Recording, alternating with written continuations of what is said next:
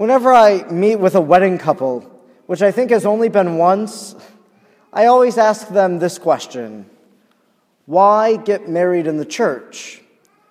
You see, people could get married anywhere. They could get married in the courthouse, in an outdoor gazebo, on the beach, in Las Vegas, or in some other destination. So why, in our post-secular society, get married in the church? Since I'm new to this whole priesthood thing, I can't tell you what the wedding couples have told me, but I could offer a few other reasons. I would venture to say that for each wedding couple, their answer is going to be different. To some, it just might seem like the right thing to do. They've come from a good church-going family, and so that's what they want to do. They want to be married in the church and have never thought of anything else. Perhaps they desire to have God's blessing right at the beginning of their married life, and so they commit their lives before God and His church. Or possibly the church has a beautiful backdrop, thinking of our cathedral in Green Bay and the beautiful mural that's there, and so it might make for nice wedding pictures. Whatever the reason is, I think it's a wonderful desire that couples want to be married in the church. Now, there's another reason to be married in the church which might not be as compelling as perhaps some of these others. That's because as a baptized Catholic, the church law binds a person to marry before a priest or a deacon and two witnesses in a physical church structure. This is what is called the canonical form of marriage. Now, in our Catholic mindset, we celebrate sacraments, which number 7, and marriage is one of them. And many of our congregants might recall the definition from the Baltimore Catechism of a sacrament, that it's an outward sign instituted by Christ to give grace. So for a lot of the sacraments, we can see that outward sign instituted by Christ. For example, we're gathered here in this place to celebrate the Eucharist, which clearly Jesus instituted on the night of the Last Supper. And so we can trace the origin of Jesus' institution. So where do we see that for marriage? Now, in the teaching of Jesus, he taught a lot about marriage, and he would use marital analogies. He taught us about the indissolubility of marriage, that it should be long-lasting. But I would say that it's Jesus' presence at this wedding feast of Cana that elevates marriage to the dignity of a sacrament. And it is at this wedding feast in Cana that Jesus, at the bequest of his mother, performs his first public miracle. At this wedding, like many other wedding receptions that we have attended, copious amounts of alcohol had already been consumed.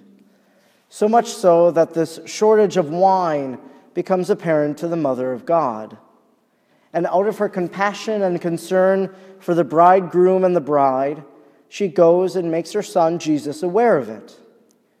And after a brief exchange, which we heard, Jesus then turns water into wine. This weekend, then, I think our gospel allows us the opportunity to look at the sacrament of marriage, and that the two wines in the gospel itself could be symbolic of marriage. Now, the first wine that everyone had drunk freely of, I'd like to suggest, is ordinary marriage.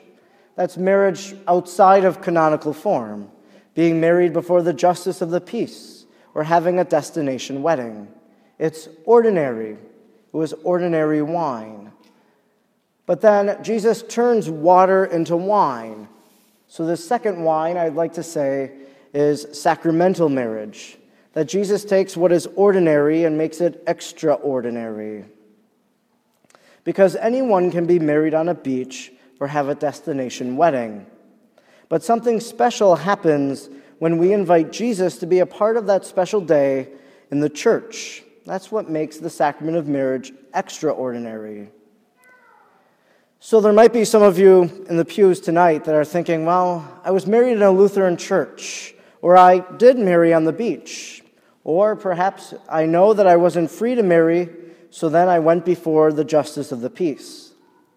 What I think the good news of our gospel is today is that Jesus wants to turn the water into wine in our own lives and in some marriages.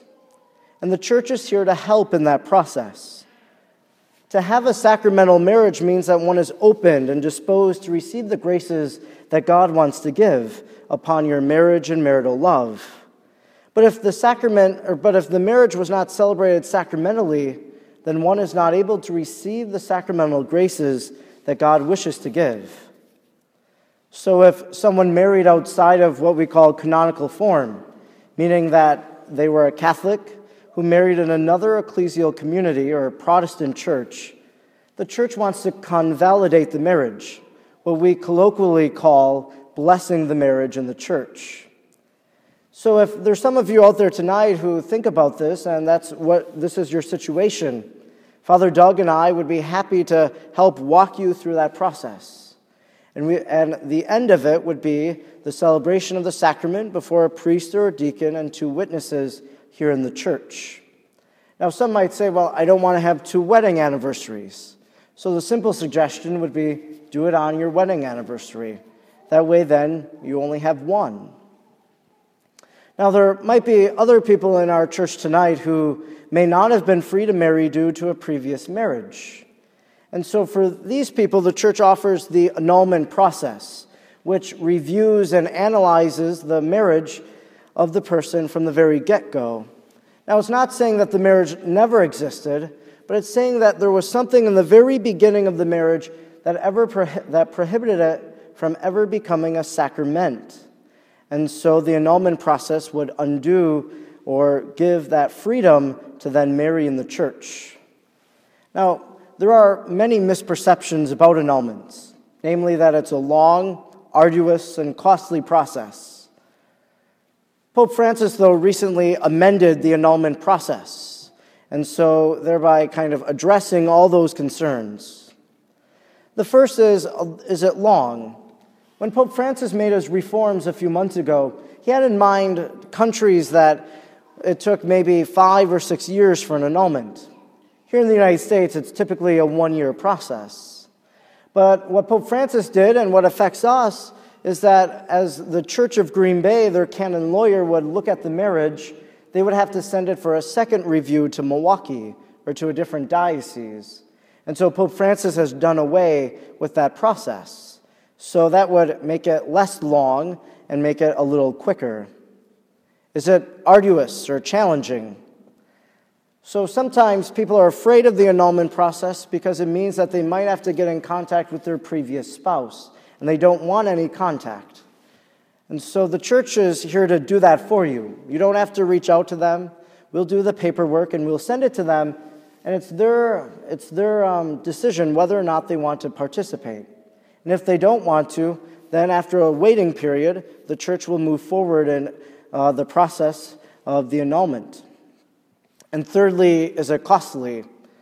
I've heard from a lot of people that annulments cost maybe $1,000 or $2,000.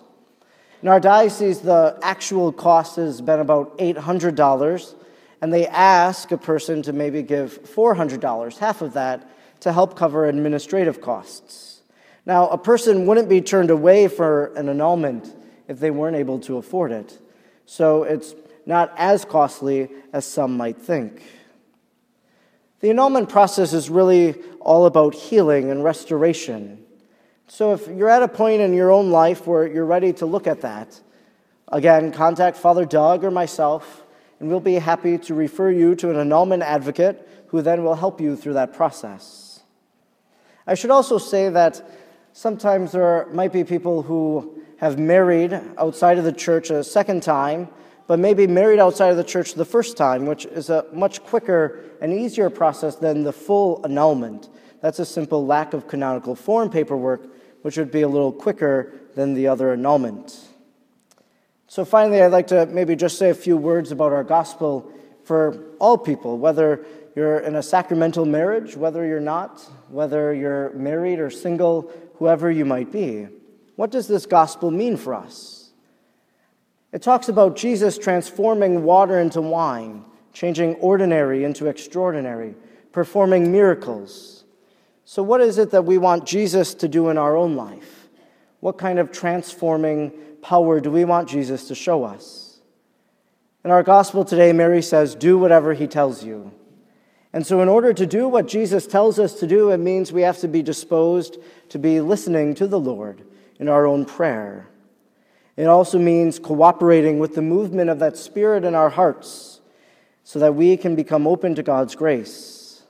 Jesus wants to change the ordinary into the extraordinary. Will we allow him to do that? And once we're at that point of giving the Lord permission, it's then that the church will be here to help you in any way that you need.